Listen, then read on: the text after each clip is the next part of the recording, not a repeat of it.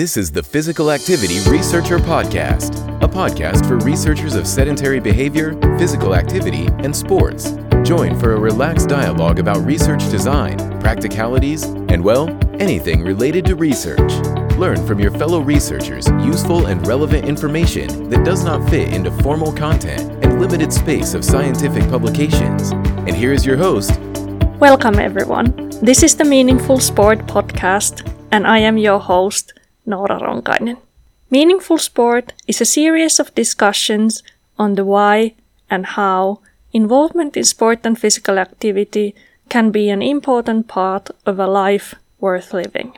If you are interested in the theme, you might also want to check out meaningfulsport.com. There you can find podcast show notes, read a blog, and access many resources for further explorations of meaningful sport. Welcome back to listening to our discussion with Sam Jarman. Sam played professional golf for about 10 years before transitioning to coaching and specializing in the mental side of the game. In the second part, we move to exploring the spiritual dimension of sport. What is awareness? What is meaning? And also discuss the mental health crisis in sport.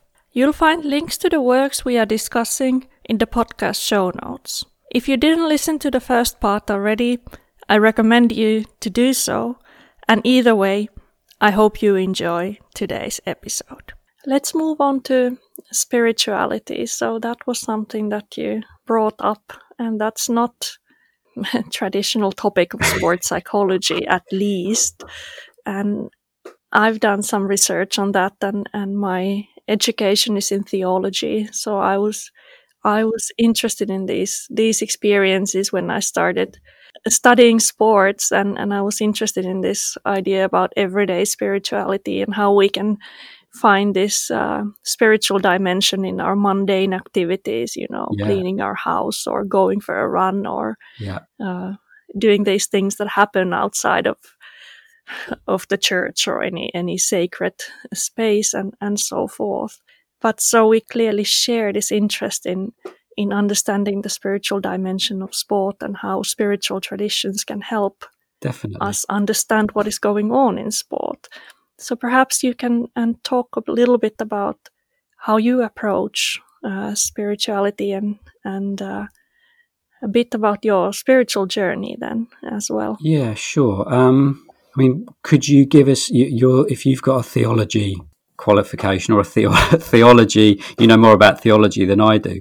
How would you define spirituality? Yeah, so I think we certainly have different ways to do that. So some of the organized religions would still see spirituality as the personal part of religion or the experiential part of religion, whereas then, for example, in the existential thought, you would more often talk about spiritual dimension as something that exists in all people, whether you are part of any religion or any of that. And that's the more this existentialist thought that I'm drawn on, and the spiritual dimension that is in all of us, whether we are aware of that or not. Yeah.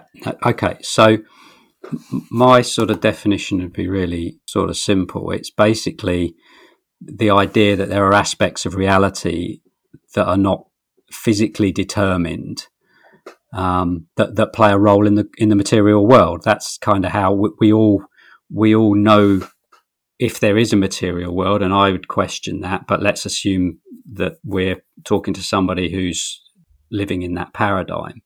Most people would sort of have this feeling that there is something more to life than just physicality, than just material things. Now, whether they express that in terms of a religion or a spiritual practice of some sort, or, I would say for a lot of people, sport is a spiritual experience for them. And to me, this is, it's a great place to start talking about this, because it's the why do you play sport question, and pretty quickly people will get to some sort of expression of the spirituality of what it is they're doing. And so I've already said that, all of the spiritual traditions and religions have this same sort of basic fundamental idea at the core, which is that who we really are is not a body and a mind. The body and the mind are known by something. They don't know anything. So the fundamental question, well, what is the nature of that knowing? What is the nature of that awareness? If I ask somebody a question, are you aware? What are they going to say? So if I ask you, Nora, are you aware? What are you going to say? That would be Heidegger's first thing, what distinguishes human beings from other animals that are out here, that we are aware of our existence and our existence is an issue for us. Yeah, well. I think there's a couple of things, isn't there? We are aware. If I say to somebody, "Are you aware?" Most people would eventually, usually they ask me, aware of what, and I'd say no, not the content of your experience. We're talking about the nature of your experience. So, are you aware? Most people would say yes. So, what that tells us is that when we say the words "I am," we're not referring to. That's what we're referring to. We're referring to awareness. We're referring to consciousness. We're not referring to the body and the mind. If I say to somebody, again, it's a process of stripping away. If I say to somebody, do you say I am a body or I have a body? Most people would say the second one. They say I have a body. And if I said to you, well, look, are you your body? What would you say? I think from phenomenological perspective, many scholars are very much arguing for I am a body, that there is no, our experience happens through our body, and that's the way that we are connected to the world, or we are in the world. But I would certainly agree with you that if you ask people I am my body or I have a body, people would say that I have a body, and I think these moments when there's something wrong with your body, you will most certainly say that, I have a whatever injury in my ankle. So that would be body as an object. Yeah. So if I said, if I had an accident, say I lost a finger or something, I wouldn't feel any less me than I did before I had the accident. If I lost an arm, if it was a really bad accident, I would still refer to myself as I. I would still say I am, and my sense of self would not be diminished by the loss of part of my body. I don't go into mourning when I cut my toenails or have a haircut or whatever. It's just that's not me. So in that sense, the body is more like. It comes in the same ontological category as your car or your house. It's where you live. It's not you.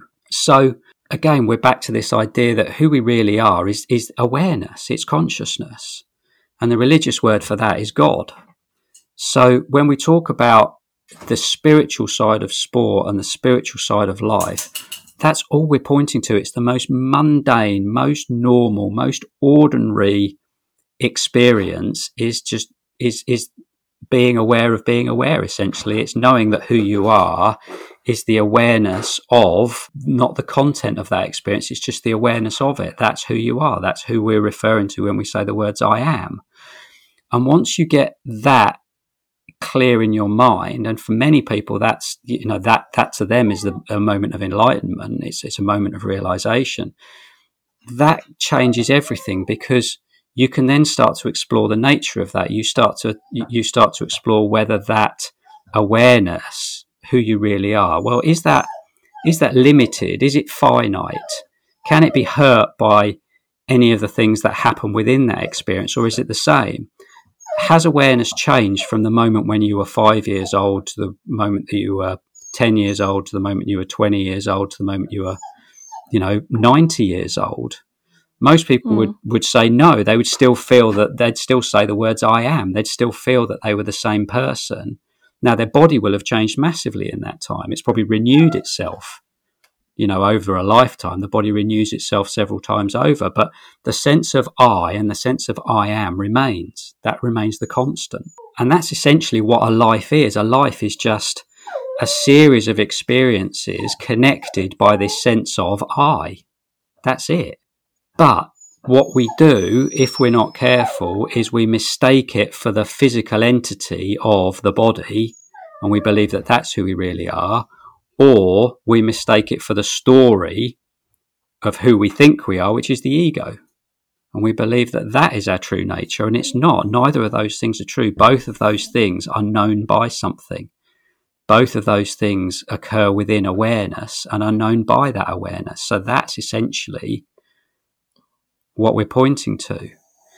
And when you get that clear in your mind, it opens up a massive opportunity to, as I say, to look at the world differently. Because if that's true for me, then it's probably going to be true for you. And it's probably going to be true for the 7 billion other people on this planet. And if I can't find a limit to my awareness, well, you probably can't find a limit to your awareness. So what does that tell us? It means that actually there is only one awareness, there is only one consciousness. And we are not 7 billion different individual consciousnesses. There is one consciousness and 7 billion different perspectives from that consciousness.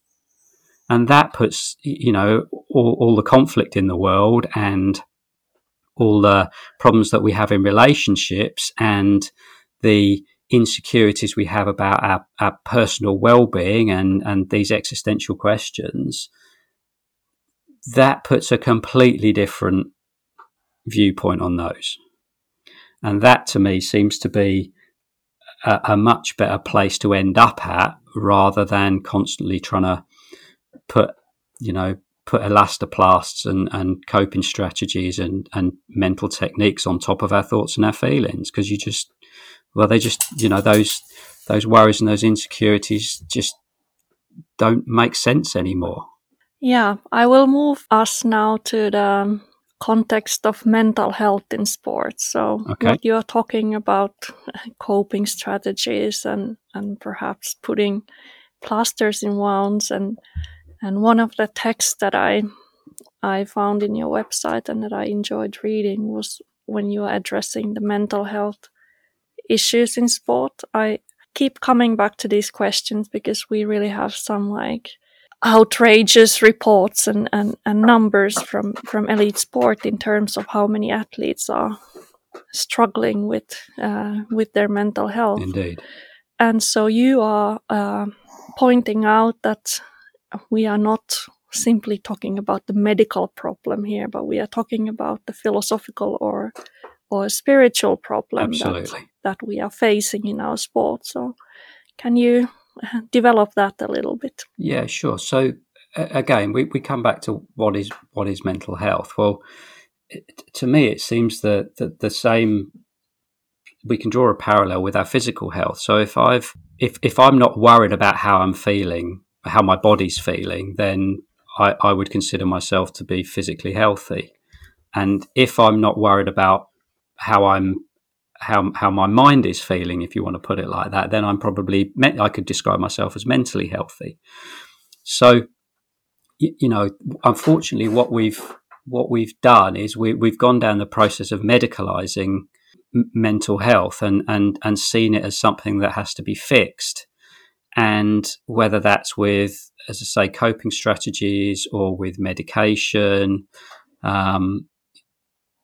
we're just looking at it from the wrong perspective. Most of the worries and fears and insecurities and anxieties that not just athletes but human beings have in general are born out of an existential fear. It's like, what's going to happen to me? Why does the situation and the circumstances of my life make me feel like this? And as I say, that philosophical conversation asking, well, who am I? Once you start to see that who you really are is consciousness rather than a physical entity, well, all of a sudden those problems don't exist anymore because you're not worried about them. It's just it just becomes a non thing. And as I say, that's quite I wouldn't just come out with that with somebody, especially if somebody was suffering. But that's the way to come to a lasting peace and a lasting happiness and lasting well-being. And it's why people find solace and comfort in religions or spiritual practice, because they're moving away from this idea that their essence, who they really are, is physical and can be harmed or damaged or impaired by their situational circumstances, by life. And once you get out of that, you're free. Yeah, would you agree with some of the philosophers, or I guess sociologists as well, who would talk about the more collective existential crisis of our time that we know in for example, European context, many of the religions are, losing their people are no longer members of religions, but we also might not have like a alternative spiritual perspective or this framework of meaning that can give like a foundation to our lives. So maybe we are collectively a little bit lost about what life is about and what is a good thing to do in this life. Definitely. And I think the religions have been a lot of religions have lost their way over the years. They've become obsessed with the practices and the rituals and the words of the faith, whichever faith it is. So they've become obsessed with the signpost and forgotten what the signpost is pointing to. And it's not helped. I think, again, part of it is the obsession with science, and in order to understand the religious message, you have to take it metaphorically, not literally. And unfortunately, both atheists and religious fundamentalists, they're falling for the same misunderstanding. They're taking the religious message or religious text literally, not metaphorically.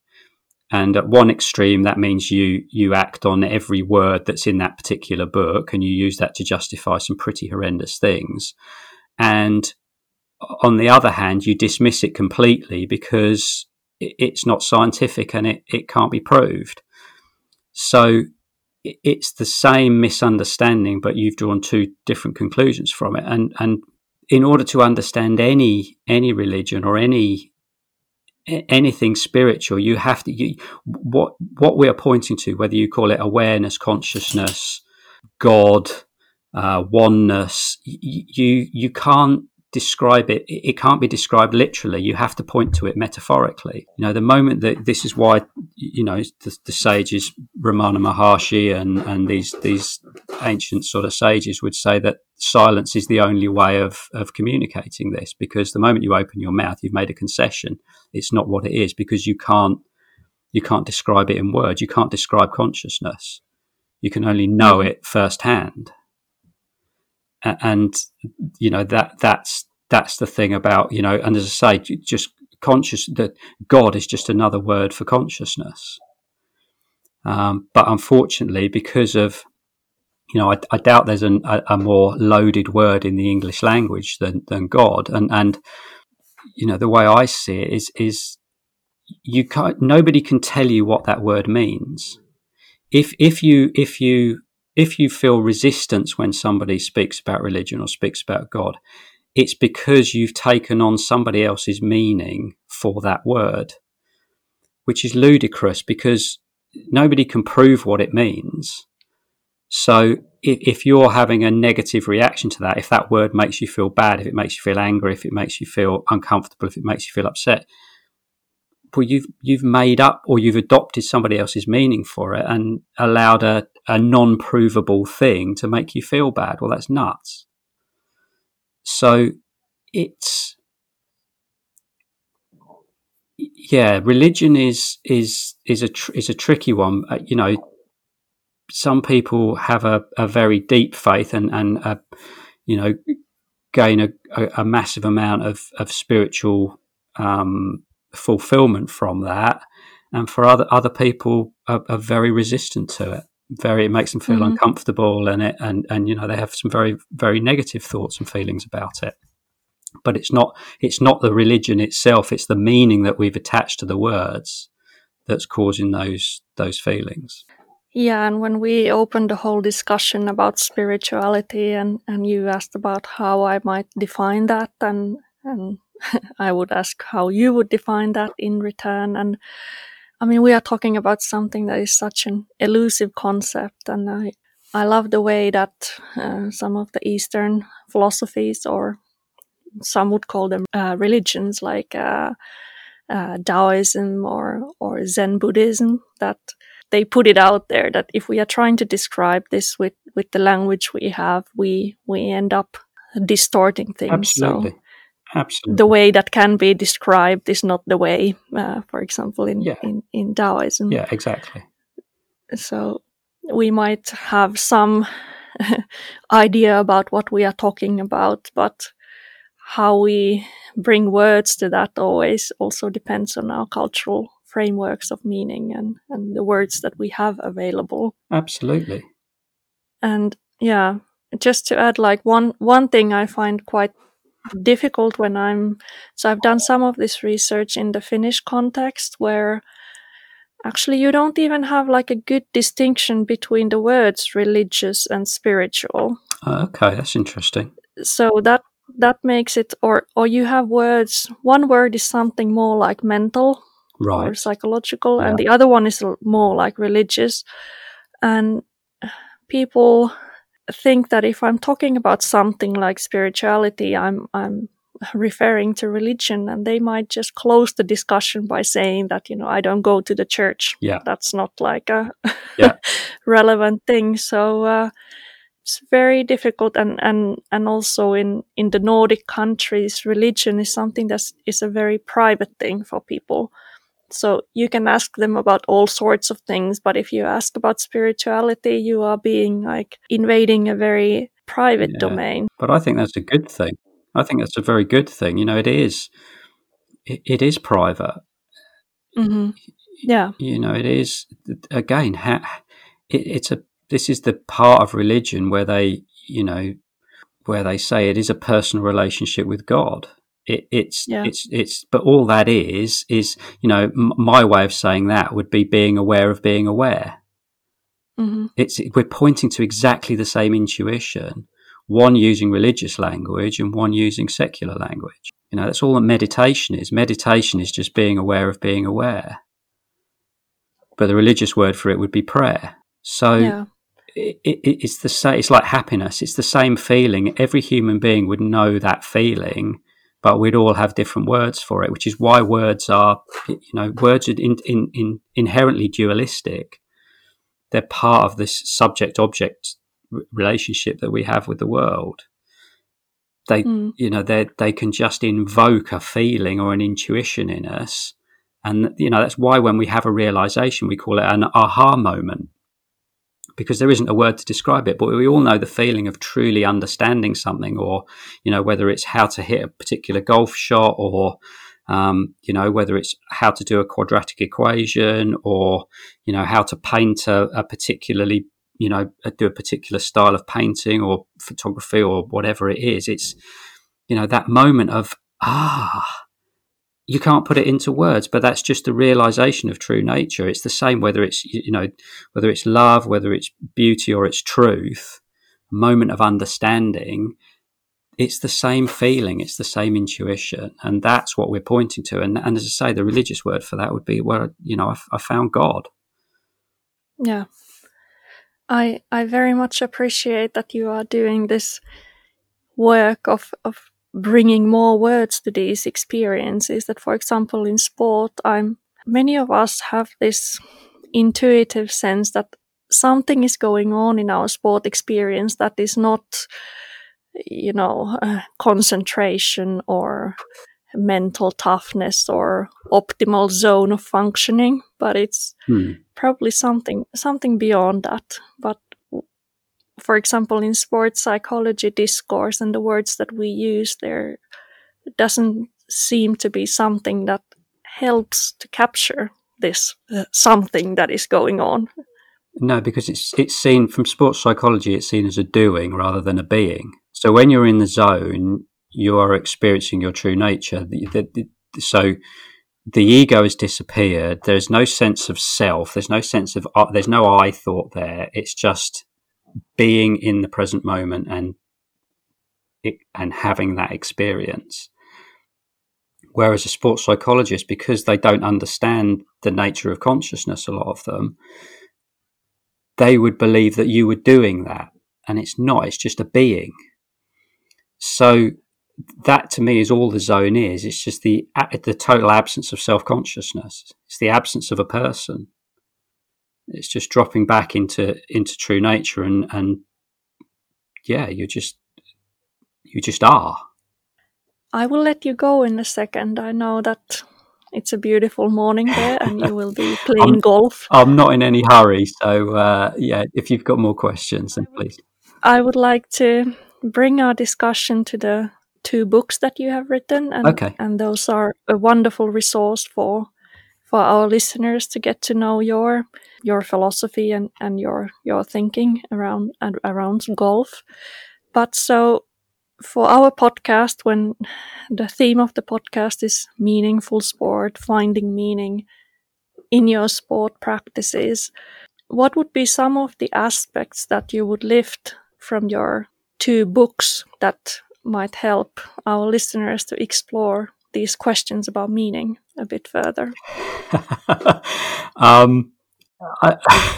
Terrible question, I guess. No, it's a great question. It's a really fair question. Look, I wrote the first book 5 years ago, and I wrote the second book about 18 months, nearly 2 years ago. So my thinking has moved on. I think both of the books are fine in terms of what they offer, and they will definitely give some insights into how your mind works, and particularly with the second one will probably start helping you with the stripping away process. So it's basically about examining the some of the beliefs and the misunderstandings that we have around the game of golf and around performance. But you know, I'm writing another book at the moment. I'm probably writing two other books at the moment that are going to be more in line with where my thinking is at now. Let's talk about them in a second. So you can first tell what you've already done, and then what is next is the follow-up question for that. Yeah. Okay. So the first book, my big realization from the first book, the 3 Principles book, was that my feelings weren't coming from my situational circumstance; they were coming from my thinking. Which is it sounds trivial, but for me that was massive, because I suddenly stopped being a victim of my situation and my circumstances. So I stopped believing that it was the golf tournament or the bad shot or the 3-putt or the fact that I'd missed a cut that was making me feel the way that I was feeling, because that's genuinely what it looked like, and that's genuinely what most people believe, is that the situational circumstances of their lives is what's making them feel the way they feel. And the moment that you see that actually, one day you can be coming down the last 3 holes in a golf tournament and be feeling uncomfortable and insecure and nervous, and the following day you can be coming down the same stretch of holes in a similar situation and feel fine, should tell you that it's not the situation that's making you feel the way that you feel. So that was sort of the first big sort of realization that I had. And then the second one was this question about who am I, and the just seeing that the first situation was great because I realized it wasn't the golf tournament that was making me feel the way that I felt, but I still felt crap in a lot of situations. So it was a relief to know that it wasn't the golf tournament, but I still didn't feel great. So it was only when I had the sort of second realization of it wasn't the thinking, it wasn't my thinking about the tournament that was the problem. It was my misunderstanding about who I was, the thinking about the I thought that was the problem. So that's more of what I'm pointing to in the second book, which is this, as I say, this realization that the moment you take the I thought out of any situation, you're free, basically, and you can just let go and play. And that helps you to find a different meaning around the role of sport in your life. Yeah, definitely. And the other thing is when you come from that perspective of knowing who you really are, you can see that meaning can change from moment to moment, and that's fine. We have this idea of meaning that it's got to be set in stone, and I don't think that's true for anybody. A sport will mean something different from when you're a kid to when you're a teenager to when you're a young professional to when you're coming to the end of your career to when you're retired and maybe back playing for fun again. So the meaning of sport in your life will change massively. That's only a problem if you define yourself by that meaning. If you understand that who you really are has nothing to do with that meaning, then all of a sudden all of that goes away. Yeah. And how about your second book, Take Relief? What are the insights and how did your thinking develop towards that? Yeah, well, that book's more about the sort of second point that I made there about the I thought. That's sort of the more, and it comes at it. It's a kind of a, as I say, that one of the sort of ways that you can explore this is by, as I say, asking, stripping away these ideas and beliefs that you have about yourself, and that the book basically starts you on that process by stripping away, the ideas and the thoughts you have about what you need to do in order to play your best golf. We accumulate these ideas about these routines or visualizations or decision making or breathing techniques, whatever it is. We hear all these things from other people and we kind of adopt them without really seeing whether they work in our own direct experience. So it's just a process of reassuring people that actually you can let go a lot of these beliefs and you'll probably play better than if you're constantly worrying about them. Mm-hmm. And I'll have the links to these books in the show notes, so all the listeners can go and start studying more. But now I'm very excited in hearing what you are working on at the moment and the direction that your thinking has been taking around these themes.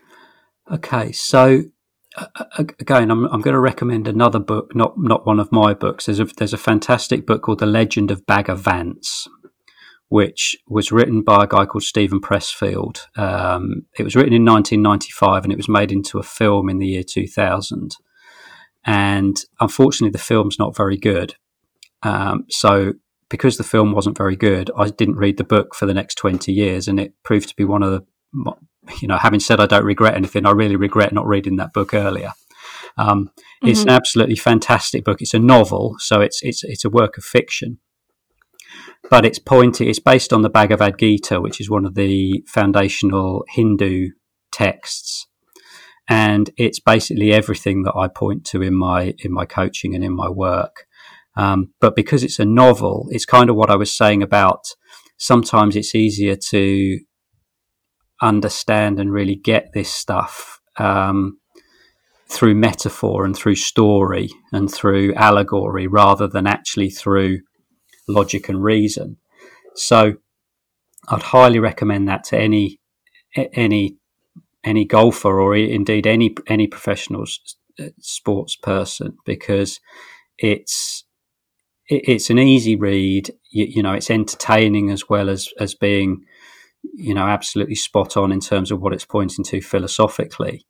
So yeah, that's my project at the moment is writing a little bit about that book and trying to help people understand it, because you read it once and you think it's a nice story and it might make you feel a bit better about your golf, but there's so many different layers to it that we can get into in terms of those three big questions: who am I, what's the nature of reality, and what's the meaning of life? All of those questions are addressed in it. So as you would expect from something that's based on a philosophical text that's been around for at least 3,000 years. It's, the Bhagavad Gita is one of the one of the finest bits of writing, philosophically that you can read. So yeah, and when will we see this work published from you? What's the timeline? You're putting me on the spot now, Nora. I'm not sure. I'm hoping to get something out. It might not be a book about the book. It might just be some sort of coaching. Trying to think of the right word. Some sort of coaching package based on it. And I'm writing another book, which will be the sort of third in the series of the golf books that I've written. So obviously 3 Principles and then Take Relief. The one that I've sort of been working on for about a year now, but haven't finished. That'll be the third in that series. So just taking my ideas on to where they are now, just bringing them up to date, really.